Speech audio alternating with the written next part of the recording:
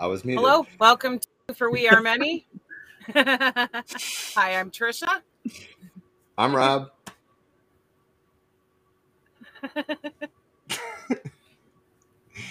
That's Caitlin. She might be frozen. Yeah. And we have a very special guest on today. I mean, honestly, I kind of just want to let you introduce yourself. But he's a filmmaker, an activist, and a music aficionado, so I hear. Yes, indeed. I mean, music is my life, and my file of music is over there. I'm going to have to go get it at some point. It's on a table. But hi, everyone. My name is Daryl, and I like to make Nazis cry. Yes. And I love you. That was the best intro I've seen. Yes. So obviously you've got a pretty good amount of work that people can check out. You've got movies, you've got a podcast, you've got the One People's Project. Do you want to talk a little bit about your work? And I'm working on an amusement park. What? At Disneyland. No, just kidding. I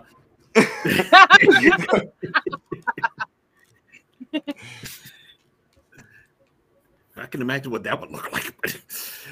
Yeah, right. That's what I'm thinking. Like, what? Like a Nazi. That's exactly what my brain was picturing. Like, that could be so fun. Punch Richard Spencer from Points. Oh, man. Right? Oh, boy. Like, see how far you can ring that bell. Ding! What would our haunted house look like? Oh. That could get pretty dark. Indianapolis going, pray the game. All right, so I guess to kick this off, I know you wanted to talk about the upcoming AmRen, and actually, I kind of just skipped ahead. Actually, I wanted you to like introduce where people can find your work. I know that, like I said, you've got an active podcast going. You've got at least 2 movies that I know of. I wouldn't be surprised if there's more I haven't heard of. I'm actually working on several things, to be honest. I'm actually going to be working on it at the at the American Renaissance Conference. Speaking of a carnival, for those that don't know, my name is Darla Jenkins, as you can see over there somewhere. I am the executive director of One People's Project. I've been on programs such as, I've been in documentaries such as Alt-Right Age of Rage, which you can find on Netflix. I've been depicted in movies such as Skin, which is about a neo-Nazi that I helped get out of the white power scene. Mike Coulter, who you can currently see on the TV show Evil, and who played Luke Cage on Netflix, played me. There were other projects that are in the works. So, by the way, the short film Skin, I am listed as a producer, and that means I won an Oscar because it won the Oscar for Best Live Short in 2019. And currently, I'm working on a few things. And this is all the Hollywood side of it. This is all the media stuff. I'm working on there's a student crew out of Villanova that's working on a documentary about myself. And there is supposed to be a mini series done about me. We're basically trying to hash out what the script is going to look like on that right now. Chadwick Boseman signed on to that before he passed away. And I'm still working with his people on that. So this is one of the things he wanted to see get done, even if he wasn't here. But that's the fun stuff. The real stuff, the serious stuff, basically trying to let people know who's who and what's what in the hate scene, and basically what to do about it. And that's one of the reasons why we are going down to Tennessee this weekend to deal with the American Renaissance Conference that takes place there every year. And we don't know what to expect. We don't know how many people we're going to have because, COVID has lessened the numbers a bit. But we're going to be there, and we think it's really important to be there this year because of all the nonsense that we saw on January 6th and the fact that they have a speaker that was at January 6th at the Capitol. So it gives you an idea of what kind of crowd, what kind of element we are facing. And we need people to start jumping on board. We need to get people to start doing things about this crowd before they kill someone.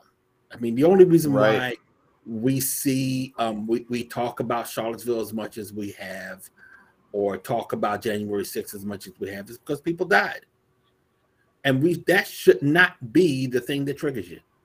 The thing that triggers you should be their mere presence, period. And every time I see us doing things after January 6th or after Charlottesville that effectively shuts them down. Every time I see Twitter or Facebook or just some random corporate entity just shutting them down after something tragic happens, I'm just sitting there looking at it going, and you had the power in you all along. And we could have stopped this a long time ago. And we're still there. We're still doing that thing. And we're trying our best to discourage people from doing it and start taking action now, because for all you know, the next person that could be killed by these characters could be you. Could be somebody you care about. Right. I mean, the main reason why we do what we do is because these characters have a penchant of hurting people. It is their MO. It is what they live for, hurting people. You people. And you might be the person that they have their sights on next.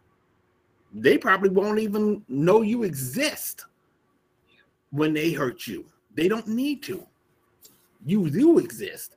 And somehow you got in their way. So let's try to discuss how we can do something about them before they hurt us as a community, as a people, as individuals.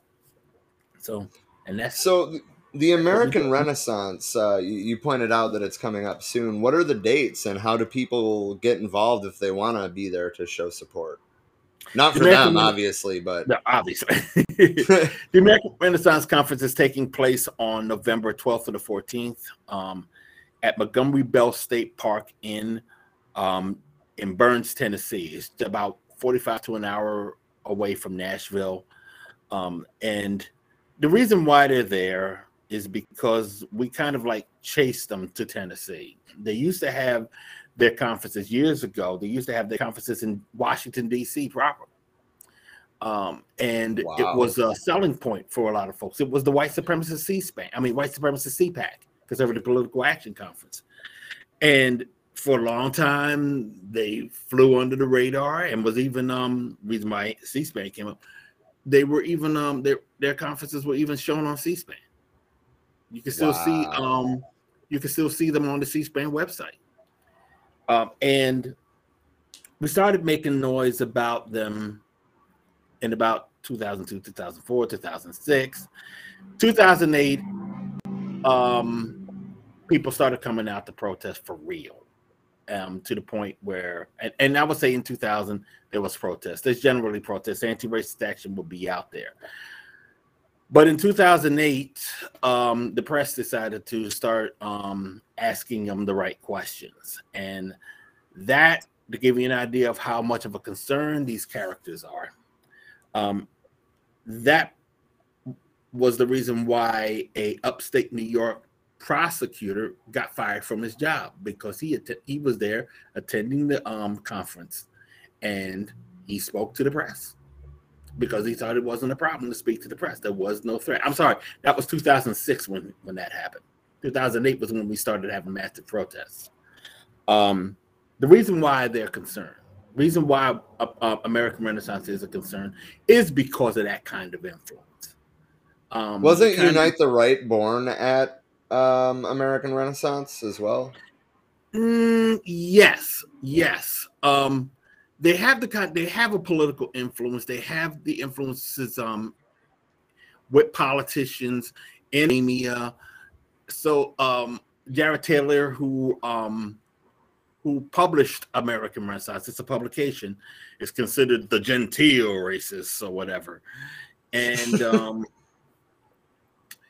and really he is considered by a lot of folks to be the well from which the so-called alt-right springs.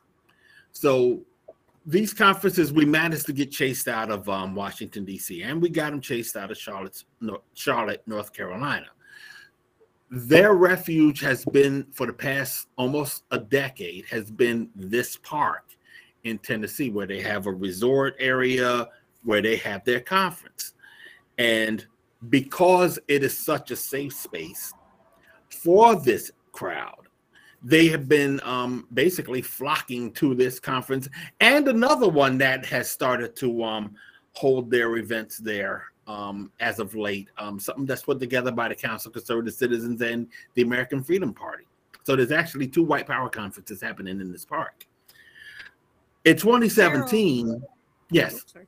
Would you say that it's more accurate to say it was fine-tuned at American Renaissance? In alt-right Age of Rage, you see guest speaker Richard Spencer excited after the conference and saying, we did really good work, we're moving on to bigger things. So do you think a better way of saying it is things are fine-tuned between them all? Absolutely. I think what happened in 2017 when they had the American Renaissance Conference was that, you know, you're talking right after Trump was elected.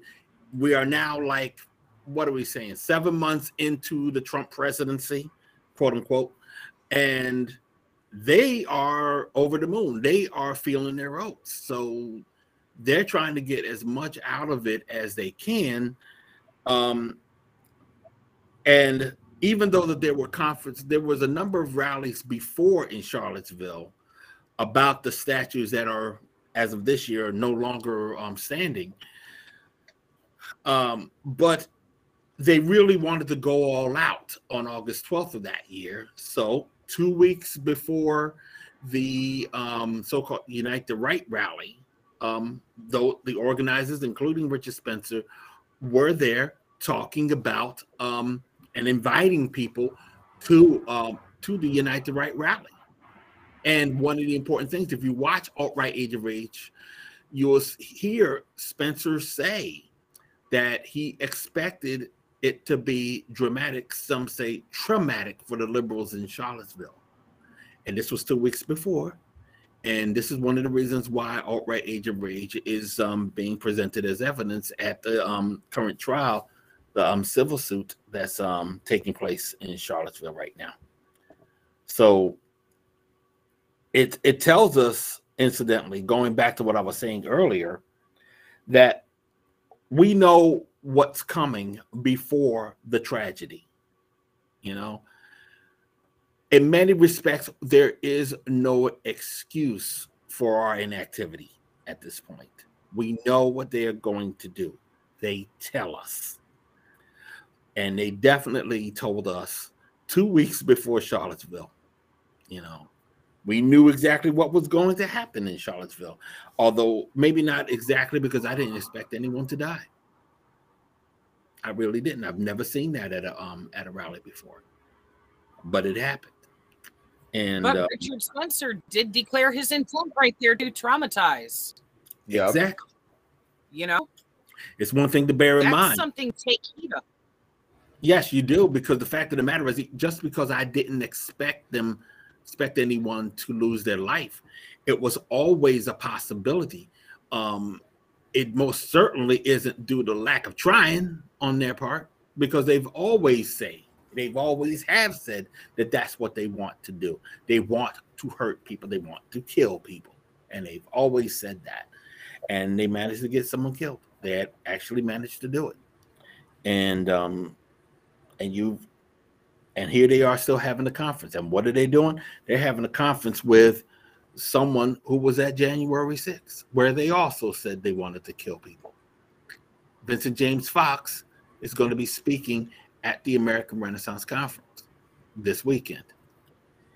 Another interesting thing about it is a woman, a columnist named Michelle Malkin is going to be speaking there. Now, Michelle Malkin is a dark-skinned Filipino woman with a Jewish husband, 2 biracial children, who for the past 20, maybe 25 years has been writing articles, writing columns complaining about diversity. Some of those columns even showed up on white nationalist websites like VDare. Wow. She is very close to them, to the point that the so-called Groyper movement, the Nick Fuentes American First crowd, look up to her as, you know, as a mentor. They call her mommy. And she's going to be speaking at this thing at American Renaissance. So you're going to have the Groyper movement that's represented by Vincent James Fox and Michelle Malkin at American Renaissance. And also, Groypers are going to be over at Gracie Mansion in New York City on Saturday as well. Nick Fuentes is supposed to be up there on Saturday. So they're trying to gain some sort of influence amongst the conservatives in this country. And all we need to do is recognize it so that they don't. Aren't they also importing some Nazis? Are they still coming from overseas? We don't know. We're talking about Ruben Caleb out of Estonia and Dries van Legenhove out of Belgium. There are 2 politicians in their respective countries, and they were listed as speakers at this event. It looks like they're going to be doing it via satellite. It doesn't look like they're going to be coming into the country. Oh, yeah, that's right. We can digitally import our Nazis now. Yes, Nice. yes. Yeah, nice. But they have attended the conferences in the past. At least Ruben Caleb has. He's spoken at the conference in person. And that's one of the things to bear in mind. Unfortunately, we're not going to shut it down this year. That means there's going to be a conference next year. And now that the United States is open to international travel again, as of, I guess, yesterday, we are going to start seeing them bringing those speakers from overseas to speak to our fascists here. One of the people that I remember that spoke to that came from overseas to speak was a guy from South Africa who wants to bring back apartheid and is willing to engage in the civil war there in order to do it. And he spoke to our fascists. That's important to recognize, and we have to basically start saying, no, you're not allowed in this country. I mean, if Hungary and all the and a number of countries in Europe can keep Richard Spencer out, then we can keep them out as well when they come from overseas. So we are going to really have to start. I think what is going to be important as we go forward is, yeah, we're going to be out there again this year, as we always are. But immediately after this conference, we got to start organizing for the next one, and to see whether or not we can keep it from getting from even starting. We could probably shut it down. We need to shut this down. We need to end their ability to network with violent actors that are looking to cause some drama here in the United States. We need to do that. I'm surprised that Hungary, it's such a right-wing country, and even they banned Spencer, and it kind of just draws attention to what you said in alt-right Age of Rage 2. I mean, we value freedom of speech in this country more than people's lives, it seems like. Well, the thing is, I mean, freedom of speech should not be a death sentence, honestly. I mean, we can say whatever the heck we want to say, but do not use that as a cop-out. Do not use that as a way to stay out of to just end an argument, because that's bullshit. That's not fair. I mean, truth of the matter is, when you guys say the best way to fight hate speech is with more speech, and we use that more speech, and then you come out and say, well, really, you should just ignore them, you're not helping. And that's what we get all the time. There's always seemed to be this pushback from folks who just simply do not want us to fight these characters, and yet we have to. So free speech has always been used as a way to just stop the discussion, and that's has to I guess the impulse to do that needs to be put in check, seriously, because you're not helping anybody if you're doing that. Absolutely. That's something that I love that you pointed out in Alt-Right Age of Rage, that just because your free speech is protected legally doesn't mean you are protected from ethical consequences for your actions. You should still be held to an ethical standard, and hate speech is not okay. That's something that people need to remember. We still have to hold people accountable for the shit they're going out there saying, even if the law is not going to. I see, and that's one of the reasons why I always take issue with the crap that Bill Maher has been saying in recent weeks on his television show. I mean, it's one thing to complain about cancel culture and to talk about being a free speech advocate and all of that. But when you're telling folks on your side to, and this was his words a couple of weeks ago in regards to how we're coming at his friends on the right, when you're telling them to, quote, shut the fuck up, you're giving away your store. You're telling us that you're trying to protect the assholes, and you don't want anybody in the way of that. I mean, I remember a couple of years ago, Janine Garofalo, comedian, and John Fund, this conservative pundit, was on the show, and John Fund was talking mad trash for a good 5-10 minutes, zinging one person after the next, and Bill Maher said nothing.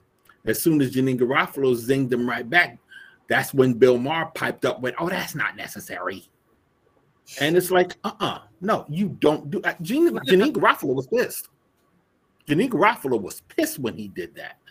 And it speaks, and the reason why I keep bringing up Bill Maher is because all the problems that we have with the liberal/centrist side seems to be amplified whenever you see it when you see it on Bill Maher's show. You see exactly what the problem is when it comes to people like him. And once you see it, it freaks you the hell out. A lot of people are starting to look at Bill Maher with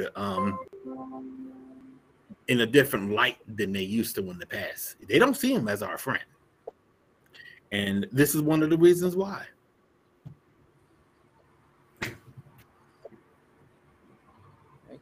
It's really fucking sad to see people who, have that type of platform using it to defend the quote unquote free speech rights of utter fucking bigots. Yeah. And it's like, I mean, but then again, you take a look at the fact that Bill Maher is a bigot himself. I mean, do not get him started on the on Muslims and how he tries to defame them, how he tries to destroy their lives. I mean, one of the things I remember, if I remember correctly, he would talk about, I don't think he's not so much talking about CRT. I got to see where he stands on CRT a little bit more, but critical race theory. But I do recall him talking about how white people shouldn't be made to feel guilty or anything like that. However, remember the kid that built the clock in a suitcase and all of his teachers mistook it for a bomb and he got in trouble? Yeah. Bill Maher's response to that was to say that kid needs to understand that people are afraid of his culture, of his religion, and of the people that represent it. So now he's trying to make that 14-year-old kid feel guilty. 14-year-old kid feel ashamed of himself. And this is also, by the way, the same Bill Maher who said that Muslims don't believe in science. And here's this kid who was showing otherwise. So, this is, and you listen to this, and this is the liberal mindset that you're dealing with. This is the liberal mainstream mindset that we're fighting today. They're the reasons why we have to keep on going through all the hurdles to deal with this fascist threat that we have been seeing in the country on display for the past 5 years. I mean, it's always been here, but now it's pretty much like, look at me, I'm fascist. Yeah.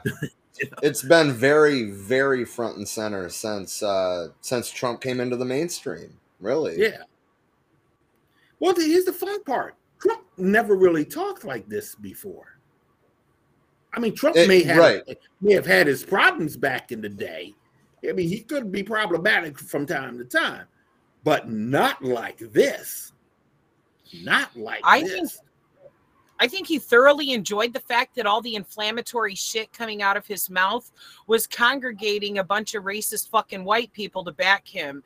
I think that's the only fucking way that he even got the support that he needed in order to win the fucking election in the first place, was because he got all these people who are downright fucking bigots in every aspect of the term to light a fire under their fucking asses, like, yeah, we're being represented now. Well, let me tell you something. The fact that and this speaks to the fact that ultimately this is bigger than Trump. Richard Spencer held a conference during the Conservative Political Action Conference in 2015. This is February 2015. Richard Spencer had something at the National Press Club. It was basically trying to get people trying to recruit from the Conservative Political Action Conference, which is basically a place where young right-wingers get together to meet and network and all. And we see it on C-SPAN every year. He held this thing, and we had folks that were out, that were just outside the door, and just videotaping. The video is actually on our YouTube channel, One People's Project TV. And one of the guys was talking to a black woman. Yes, you heard that correctly. Outside in the lobby. We got this all on video. And you can hardly hear them talk until he started talking about, why don't we get Trump in there? Trump will change all of this around. We can do this. We can get Trump in. This was in February 2015. Trump didn't even announce he was running for president until June. He wasn't even on the radar. And then he goes into the White House, and the world, or at least this nation, gets topsy-turvy. And now we got to repair it. right. That's like shit like that probably incentivized him to go ahead and run, when I think it was the late 90s or early 2000s, there was an interview that he had done where he literally said, well, I'm not thinking about running for president, but if I ever did, I would probably run Republican because basically they're the dumbest voting group out there, is what he was saying in this interview. That wasn't a real. That was an internet meme. He actually did not say that. However, I remember an interview in George Magazine around that time. He was talking about how if he was president, he'll probably raise the rents more and all that. He was joking around about that. I actually still have that issue somewhere in this office right now. But yeah, he ran for the reform in 2000 under the Reform Party ticket, and he was supposed to be the antithesis to Pat Buchanan, who was what Donald Trump eventually became. And people find that odd. And my attitude, again, is that Trump is in it for Trump. Trump will always gravitate towards those that support him. And that means it's bigger than Trump. He is just a vehicle for the worst people in society. And the fact that he was a relatively effective vehicle should give us all cause for pause. We thought that we answered these questions maybe 60, 70, 80 years ago. We don't want Nazis in power. Right. We do have civil rights in this country. You know, of course, they're fleeting in this country. They're not supposed to be that fleeting. So now we realize that we have ourselves a problem, and it's going to be dealt with in ways that we never even imagined. Because the truth of the matter is, if we can stand down, we can pull back on a lot of the things that we should be doing, but they're not doing that. They're not doing that. So while you're slowing down, yeah, I mean, truth be told, they recognize that we're prepared too. Otherwise, they wouldn't. Otherwise, they would have moved a little faster themselves. Yeah, I mean, they picked up their pace, but they also know where to stop. Like I said, we don't start making moves until somebody dies. How many times have we heard them say they're really going to kick a lot of ass and all that? How many times do we have to see they're going to start dangling us from helicopters? You got to get to those helicopters first. Some of us do know how to fight back. And the moment you make that wrong move, all of us know how to fight back. So they know that. They know they have to play it cool. I mean, it's good to talk trash online. It's good to make those silly little internet memes.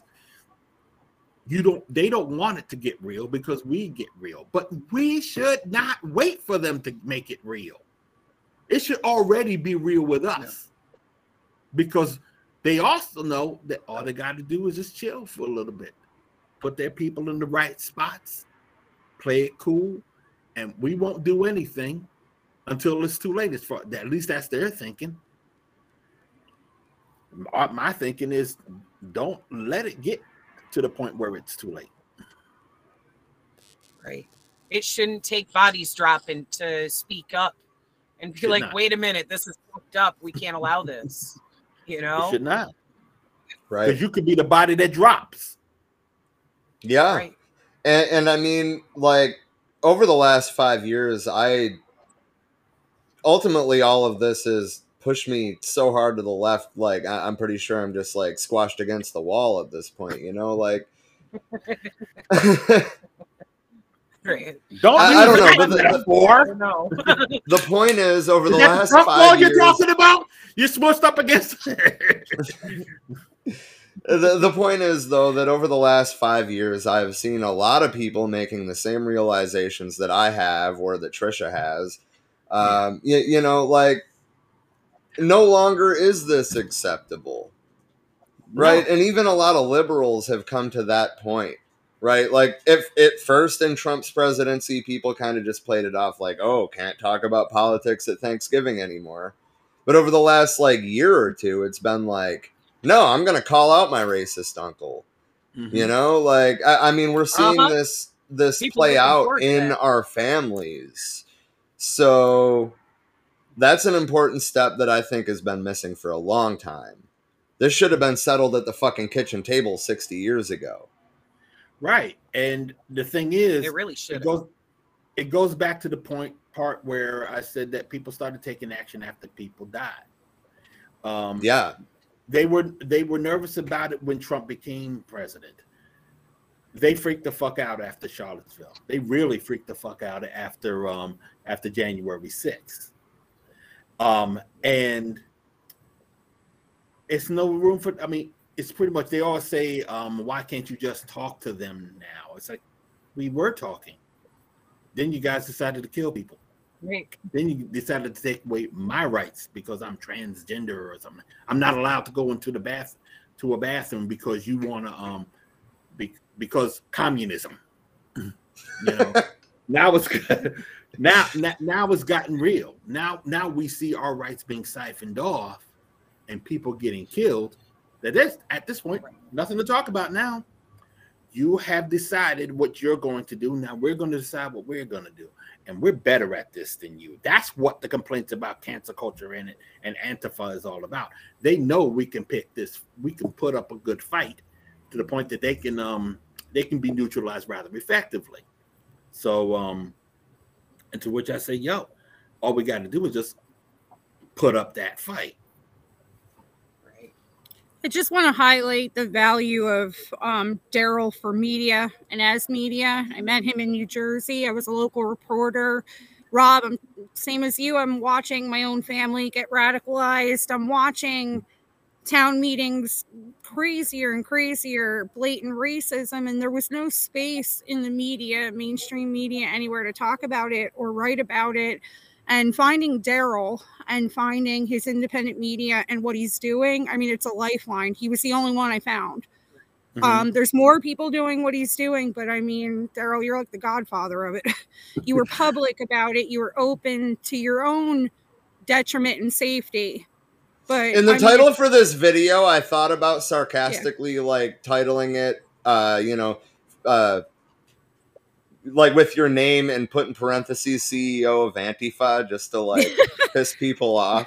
That's already been done. Hey, look, Washington Post has already called me the father of doxing. So I mean, I keep on making jokes about the powdered wig that I need to get, and I got to get an oil painting done and a frilly shirt, you know. So that would be fucking awesome. But I haven't done it yet. I mean, I don't want anybody to look at me funny because I spent money on some shit like that. When I should be spending on fair. But the truth of the matter is, find a local like acting troupe and ask them if they have a costume you can borrow and a battle axe to go with it too, like judge, jury, and executioner. You never know. There might be a local acting crew that can float you those items for a photo shoot. I'm going to have to ask, but there is also the matter of the fact that I'm 350 pounds. Costumes of my size are fleeting, are rare. So I may just have to go with the powdered wig. But then again, I got a fat head, so who knows? That might not fit either. It's all that information you carry. I call you a filing. Yeah, that's a nice way to put it. Yeah. You're a human filing cabinet of white nationalist information. I mean, you really are. You're a Rolodex on it. You also make doxing not a dirty word. You know, a lot of people use doxing for dangerous methods. You don't. You're saying, here's this guy. Here's where, what field he's in to civil service. And here's what he's planning to do to you and which people. Well, it's like my friend Yenta, Laura out of DC, who's been my right hand for a number of years, said on 2020, he said, look, if you're a teacher and you're teaching these kids, yeah, you damn right you're getting doxxed. Absolutely. Right. Because, I mean, you think about it like this. There was a guy, back to American Renaissance, there was a guy who was on the Queen's School Board named Frank Borzilleri, who got famous for wanting to take Martin Luther King books off of school shelves. And he became a darling and a speaker over at the American Renaissance conferences in years past. And eventually, he got off the school board because they reconfigured what school boards in New York City was going to be like. And he took a job as a school principal in the Bronx. And everybody started, yeah, that's pretty much what everybody said after they realized who he was. So that's a danger to the community directly. Directly.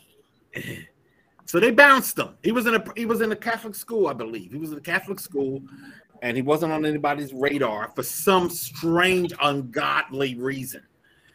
So he got fired, and we didn't hear from him for a couple of months. Then we found out he was a school principal at a school in Erie, Pennsylvania, under a different name. Wow. Now the scary thing. How's he even getting away with that shit? Well, that's a good question. Because after he got fired from that school, we haven't heard from him. We don't know where he is. Makes me wonder if he took another alias, which is why it's so important, the work that you're doing here that includes their photos to be able to identify him. Because if they start going by different names just to fucking go under the radar somewhere else, no, we still need to be able to identify them and expose them for where they're at now. That's exactly it. And in the case of that guy, He could be teaching your kids right now. He could be a principal at your schools right now.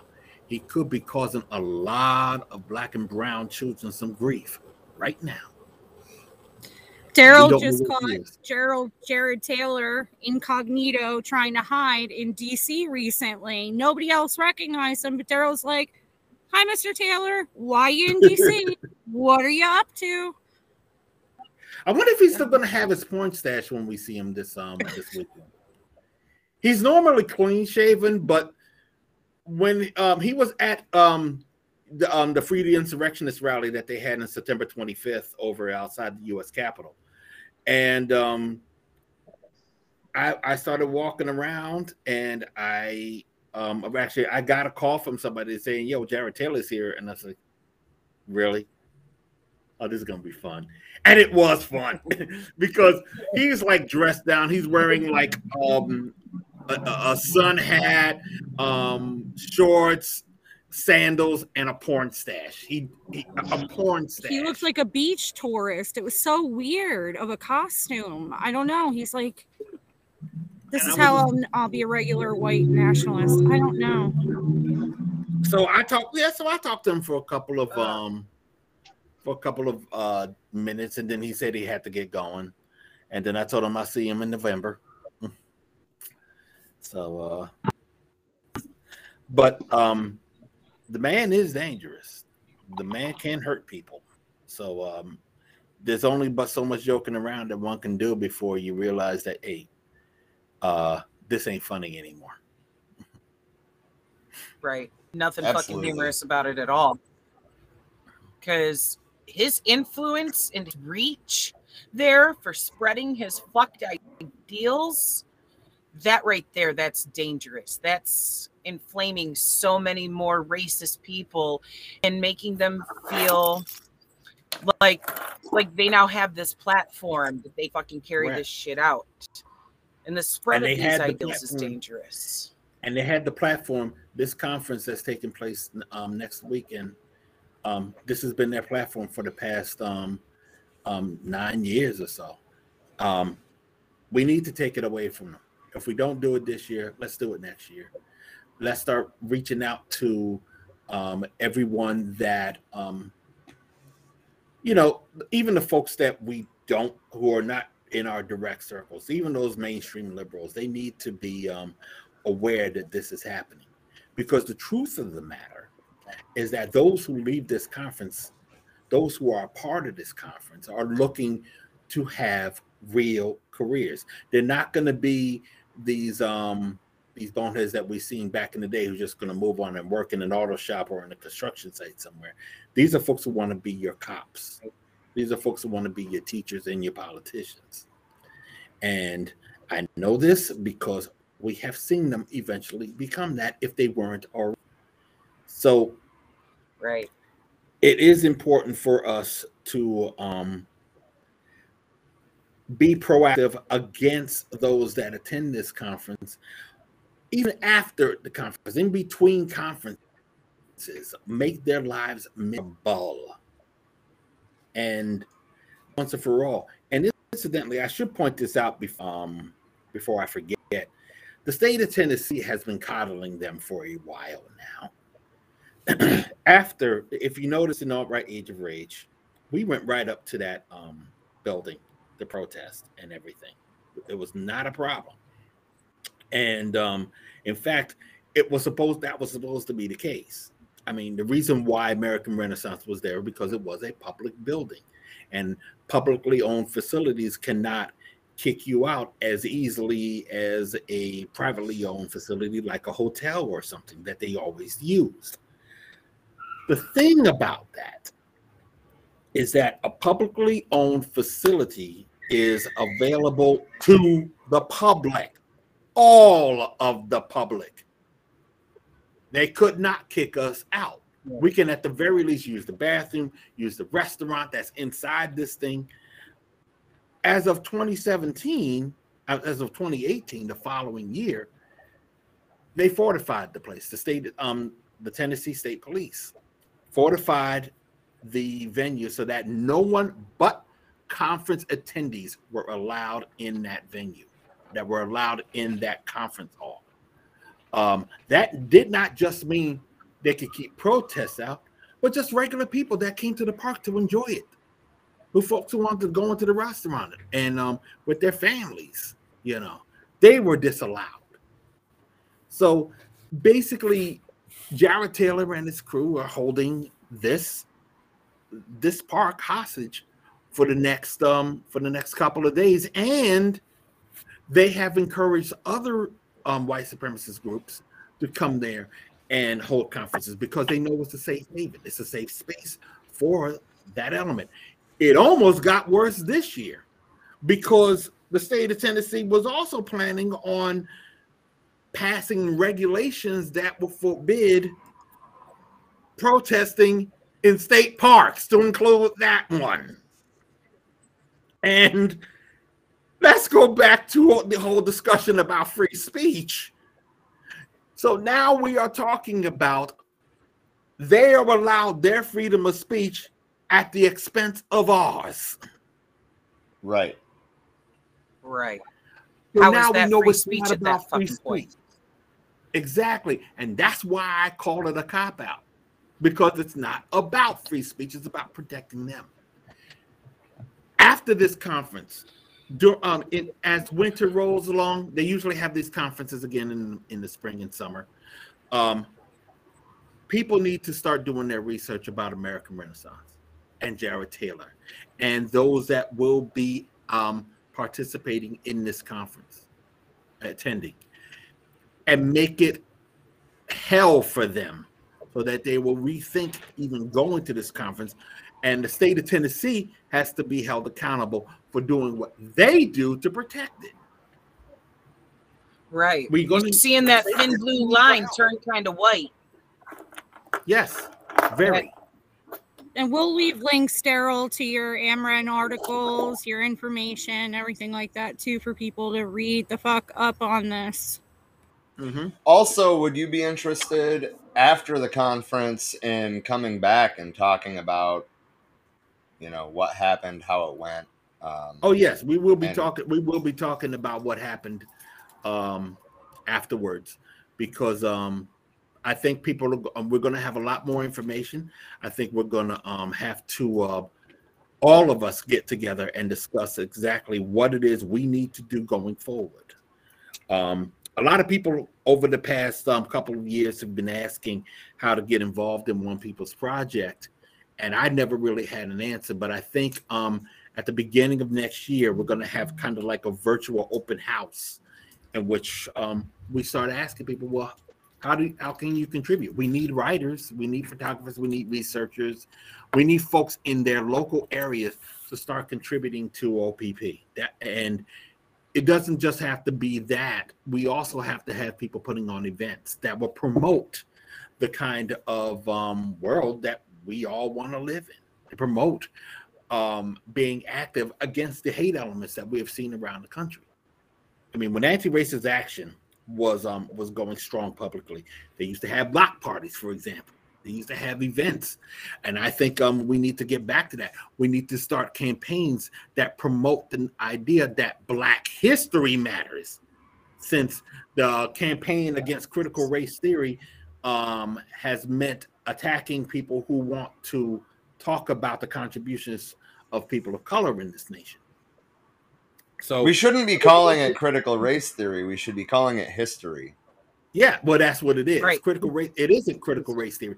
They intentionally. Here's the thing about that. And I know I said I only have but so much time, but I got to put this out there. The critical race theory, anti-critical race theory campaigns is being spearheaded by the Manhattan Institute. The Manhattan Institute is an organization that was founded in 1977 by William Casey, who went on to become a CIA director. And some billionaire whose name, I'm sorry, I cannot remember right now. I'm just learning his name. But what I've known about the Manhattan Institute is that they really, really don't like us. And their whole thing, when they started in 77, was to dismantle the gains of the civil rights movement, which at that time was probably 12 years old, a decade old. and also relocate Black communities out of the urban areas. Now, that might sound nice now, but back then, think about what that meant. The urban areas is where we had our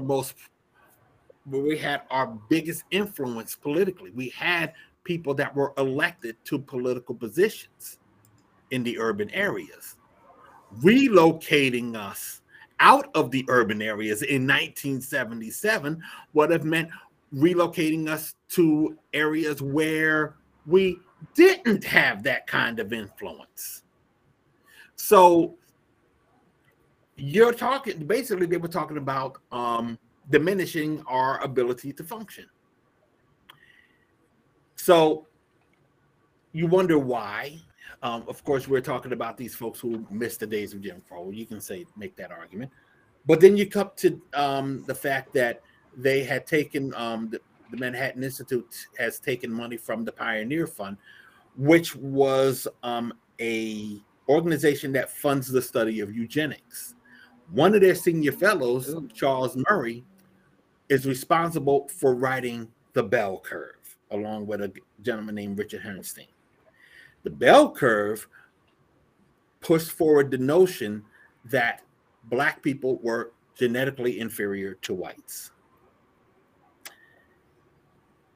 And that book was so profound amongst the white supremacist scene that it inspired Jared Taylor to go as far as he has. In recent years, they have had a woman named Heather McDonald promote protection of the police, despite how bad the police have been to communities of color. In fact, she will tell you that racial profiling does not exist, but it should. In a nutshell, that's what she would say. And most recently, in fact, last year, she published a column, and I should have actually put this up before. Heather McDonald, again, a senior fellow at Manhattan Institute, and there's a lot to talk about when it comes to the Manhattan Institute that we can go on about. But she wrote a column about how there isn't any right-wing extremists, no white racists out there. And her attitude about it, I never heard her give away the store this much before.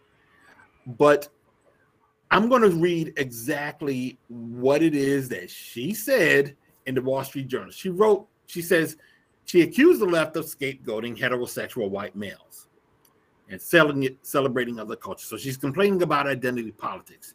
She says that fuels the Democrat Party. But she says, and she's talking about how those heterosexual white males may become violent, may join groups that want to do terroristic things. And we have been putting that out there. We have been basically sounding the alarm of us on the left. She wrote, but its advocates should be careful what they wish for. If whiteness is a legitimate topic of academic and political discourse, some individuals are going to embrace white identity proudly. That was her. That's coming from the Manhattan Institute. And they've had a profound influence on today's political landscape. She's smart enough not to go to things like that. Be careful what you wish for line. That line with me. That's a threat. And that was in the Wall Street That's how Journal. I hear that. That line right there, that is a threat. It is. And that column was published. Ballsy. That column was published on August 18, 2019. It was titled, "Trump Isn't the One Dividing Us by Race." Trump isn't the one dividing us by race. We are, by telling people, this is what they're doing. It's us that's telling them. It's us that's telling the world, this is what these idiots are doing. And Heather McDonald responds with, be careful what you wish for. You wonder why we are so hard up against. Right. Like they want to pretend like people pointing out what they're doing is what's causing the divisiveness. And it's like, no, their fucking racist perspective is what's causing the divisiveness. How are we on the left the ones causing the problem by pointing it out and saying we need to fucking solve this? Get the fuck out of here. She's delusional.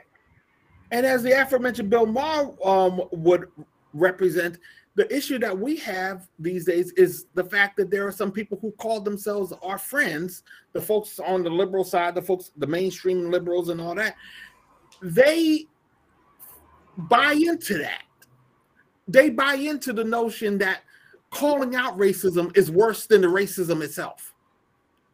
New York City is really one of the was really a petri dish for the alt-right 30 years ago. You know, it was where, I mean, I remember a radio talk show host by the name of Bob Grant was promoting Jared Taylor's book, Paved with Good Intentions. That actually is on my bookshelf back here. So, and in that book, Jared Taylor was promoting forced sterilization of people on welfare. And that was being promoted on 77 WABC. That's completely. How is this shit even being allowed to fucking hit the air? Oh my God. Because Jared Taylor is a genteel racist, and if he doesn't say the N-word, so long as you don't say the N-word or just simply say I'm not a racist, but you get a pass. I remember back in the day, I used to say all the Klan has to do at every rally, at the end of every rally, is say we're not racist. And then they will be allowed everywhere. And there is no better proof of that than what we're dealing with right now. No better proof of that. But now we are in the positions, we really are in positions to do something about it a hell of a lot better than back in the day. So we just have to recognize the strength we have within ourselves and just start making moves, no matter how many of the Bill Maher type liberals we have to deal with, or the Jimmy Dore type liberals that we have to. Let's not leave that clown out of this. For those who don't know who Jimmy Dore is, he's now trying to promote the Boogaloo movement. And has the audacity to get angry whenever somebody points that out. So, I mean, that started happening in January, and he's trying to talk about how he's trying to white-splain Fred Hampton these days. Trying to say, well, Fred Hampton reached out across the aisle. He worked with people who were white supremacists. No, he did not. He worked with white people, not white supremacists. Right. He's talking about the Young Patriots organization. You know, they had Confederate flags that they were flying back then, but they weren't racist. They were never fascists. They were just from the South, and they had a certain way about themselves. But bottom line is they were always down. And Fred Hampton recognized that. He's not going to the Klan to say we can work together. But Jimmy Dore wants to turn that into that kind of thing. And that's where you start hearing about, if you ever hear that term Fred Hampton leftists, that's who we are talking about. Those clowns that bastardized what Fred Hampton was about. I guarantee they probably never spoke to the family. Never spoke to Fred Hampton's family. Where were they when Fred Hampton's tombstone was getting shot up last year? Where were they? You know, I mean, and we're talking about people of color who are pulling this shit, who are joining in on that. The thing is, like, the Rainbow Coalition he was trying to form wasn't about including neo-Nazis or other white supremacists. It was about including everybody on the actual left of any shade of pigment, because together we're strong. It wasn't about, let's work with neo-Nazis. Fuck no. For that. Right. I mean, the Black Panther Party generally tried to not work with black nationalist organizations for the same reason. Bobby Seale talks about that a lot in his book. And that's important. it was kind of like, you know, this is the kind of fight that we're having. So it's just the only thing I'm shaking my head at is I think you're giving Dore too much credit. I don't think he knew what the fuck a Boogaloo was. Fair enough. Yeah. No, I get that. Could be. I get that. But you got to understand you got to understand something. I do. Okay. I do that. I do that a lot because a lot of these people do fly under the radar. I mean, I think the reason why I'm zeroing on him is because he has been spending a lot of time hyping these folks up, and people. I mean, you know, he does have a very a respectable audience, shall I say, a respectably sized audience. So yeah, it's only because of that I would even mention Jimmy Dore. But when you start looking at these fake ass Medicare for all rallies and the end of damn war nonsense, it really is that libertarian side that Jimmy Dore had latched onto and basically amplified starting in January that is running these things, and it's going to get us killed if we don't notice it now. So I think the reason why I needed to bring up Jimmy Dore is because I want to get to him before he gets too big. Before he starts deserving some of the credit I might be giving him. That's the only. His ignorance was dangerous. I just think people give him too much credit. I don't think he had any idea who he was interviewing at all, and I think the kid he interviewed played him like a fiddle. But the problem with that is he won't push. He's still defending them. Right. I think that's the reason he why doubled down. Yeah, when you double down, we can't help you. We gotta take what you give us. I mean, I could say that he probably didn't know what he was dealing with. He knows now. He knows now. That idiot that we're talking about, Zachary Daughtry, he likes to go by the name Magnus, is a supporter of Kyle Rittenhouse. You listen to this trial, and that's just scared the living daylights out of you. Jimmy Dore should be saying something. I want to hear what he has to say about Kyle Rittenhouse and about what's going on PBS these days. I don't. I had actually hoped to talk a little bit about the Rittenhouse trial with you, but I know that you're limited on time and we're already over an hour. I'll be back. So. Hopefully, I'll be back in the background isn't a flaming building somewhere because the verdict went down. Because not only do we have to deal with I'm getting ready to say the Jimmy Dore trial, the Kyle Rittenhouse trial, but also the trial of the three people who murdered Ahmaud Arbery. Now, in that case, who knows what might happen in that? Yeah. But the fact that they intentionally kept most black people off the jury. Mm-hmm. It's pissing people off. So if Rittenhouse gets off and those three stooges get off, 2020, we're not going to wait till the summer to blow things up. It's just going to be a very warm winter as opposed to a hot summer. And I'm not just talking about any fires that may be set during, even proverbially. And I know, and it's about time to light some fires under the asses of leftists to actually take action here. Truly. I don't want to make light about the fact that people blow things up, but I got to be real. If you are showing that you're not going to protect, and I'm talking about our leaders, elected and otherwise, if you're showing that you are not going to do a thing to protect us from that element, then we know that we have to protect ourselves.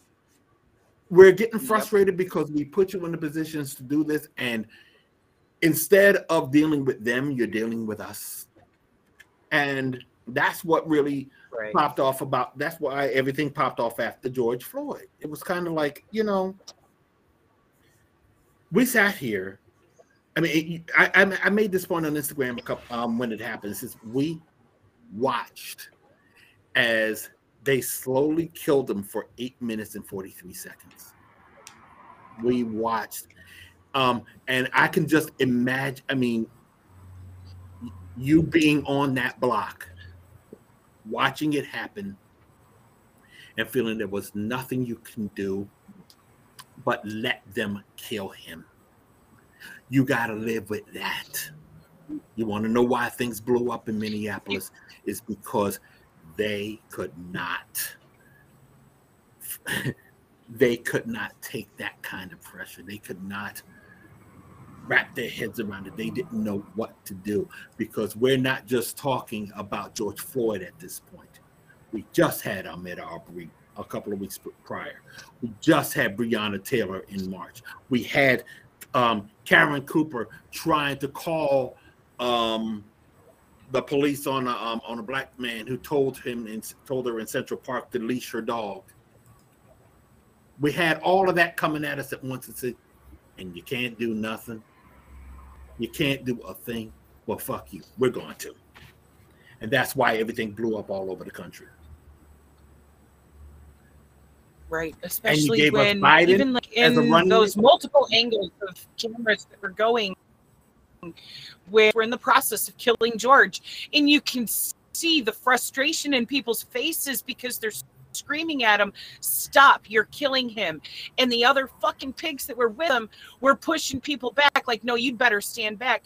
And how powerless they must have felt to even be able to do anything, because if they had tried to step in, they would have likely been another case of murder by cop. They would have been gunned down or beat themselves for trying to stop them from killing George. And now, and they pushed back. And they pushed back. And then in other cases, everywhere else in the country said, "Yes, I feel this. We're pushing back too."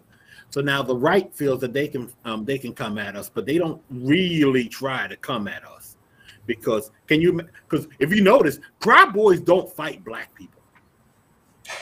They fight Antifa. They fight those little white kids as far as what they see. They see little white kids coming at them. They think they can fight them. Still get their asses kicked, interestingly enough.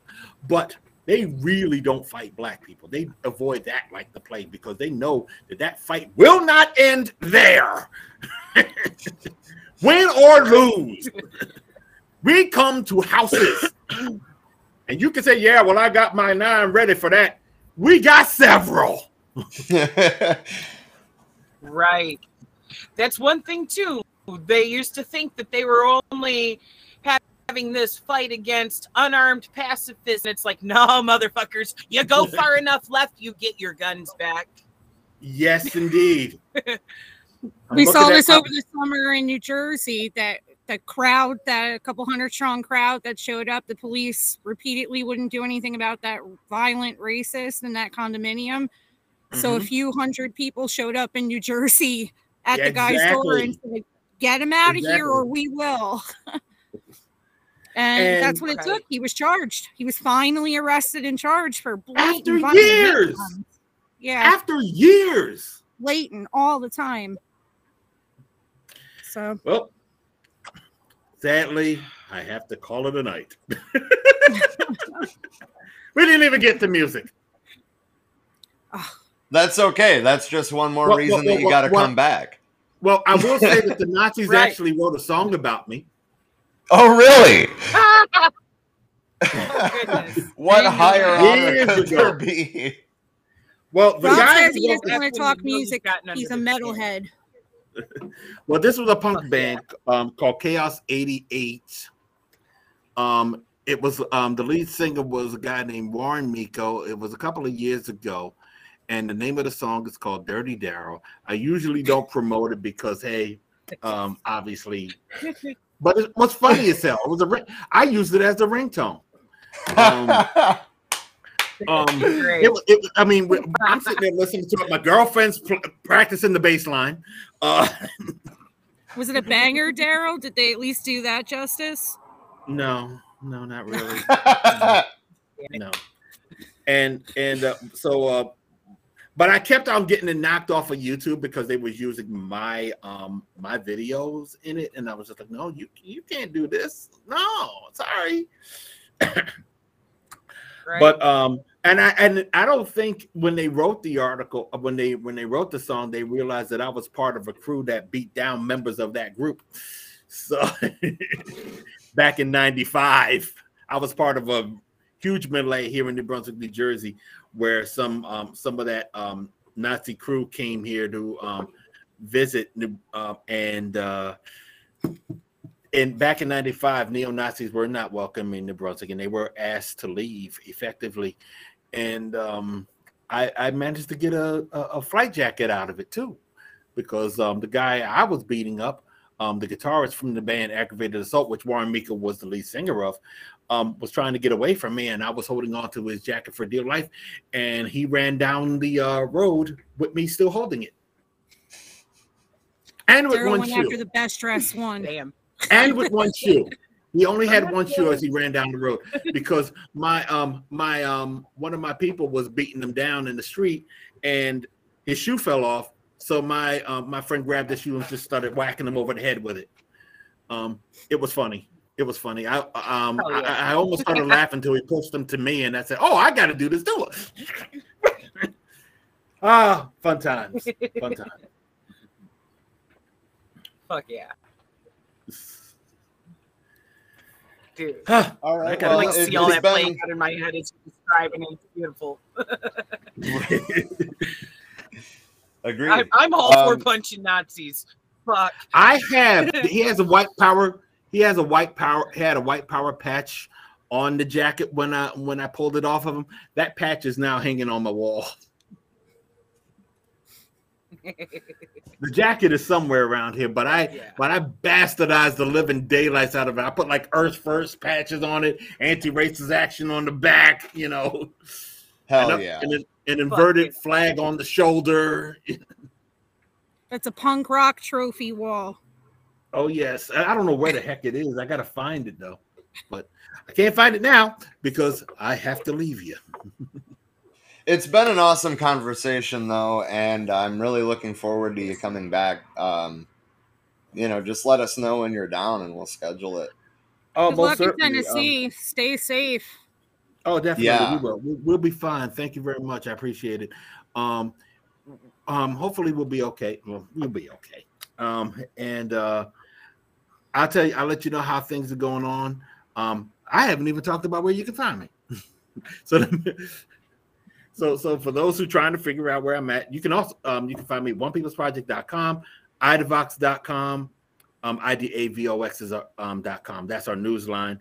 One People's Proj at One People's Proj on Twitter, idavox at idavox OPP on Twitter, and my personal account at D Lamont Jenkins, where I'm most active on Twitter and Instagram.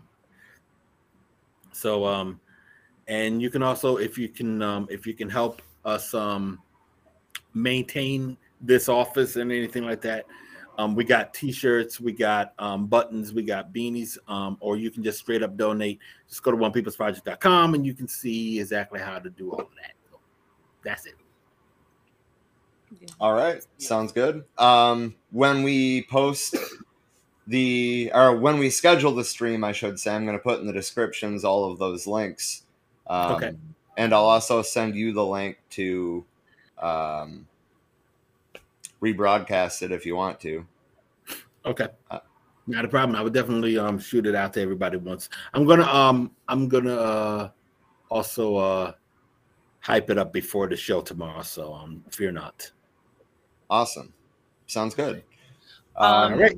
I don't know if you're to see it yet today. Last night I kicked the poster out and I did tag you in it from our page. I saw. That's what I was talking about. I'm going to be sharing that. And we'll have an actual event link that we can push out too.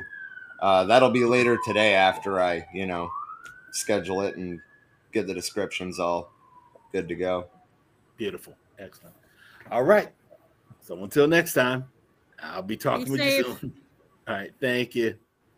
Indeed. Thank you. Thank you for this. I appreciate it. You are very welcome. Take care, y'all. Appreciate all the work you're doing out there. Much love. Much love. Indeed. Okay. So always got to give the Vulcan. Right. So basically, join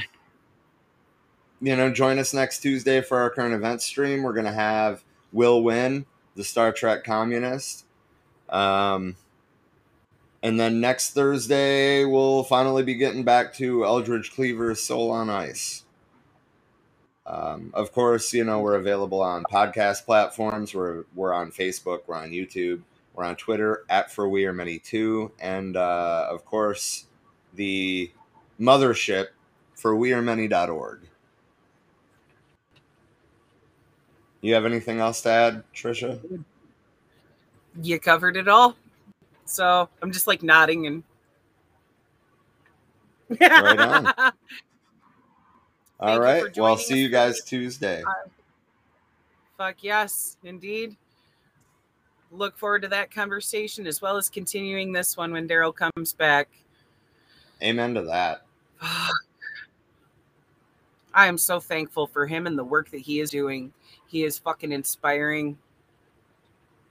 I'm over here going full-blown fangirl because I love what he is doing. I'm not ashamed to say that I am going fangirl over his work. Even just digging into, you know, what I've been able to see of his work so far with Skin and with Alt-Right Age of Rage.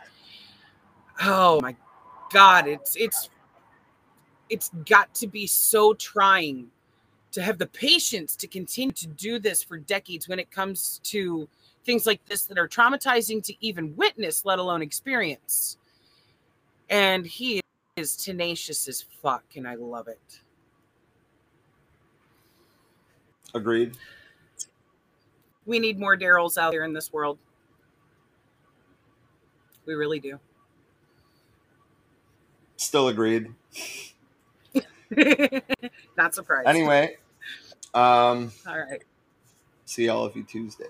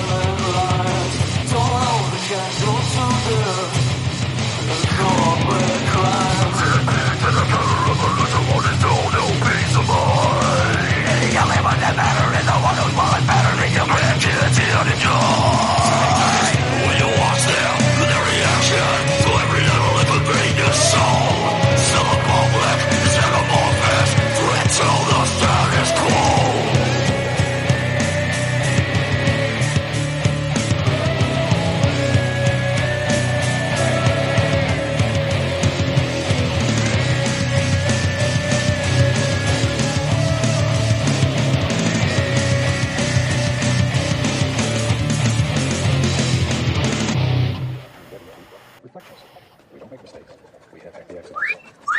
Just don't worry about it. Learn how to use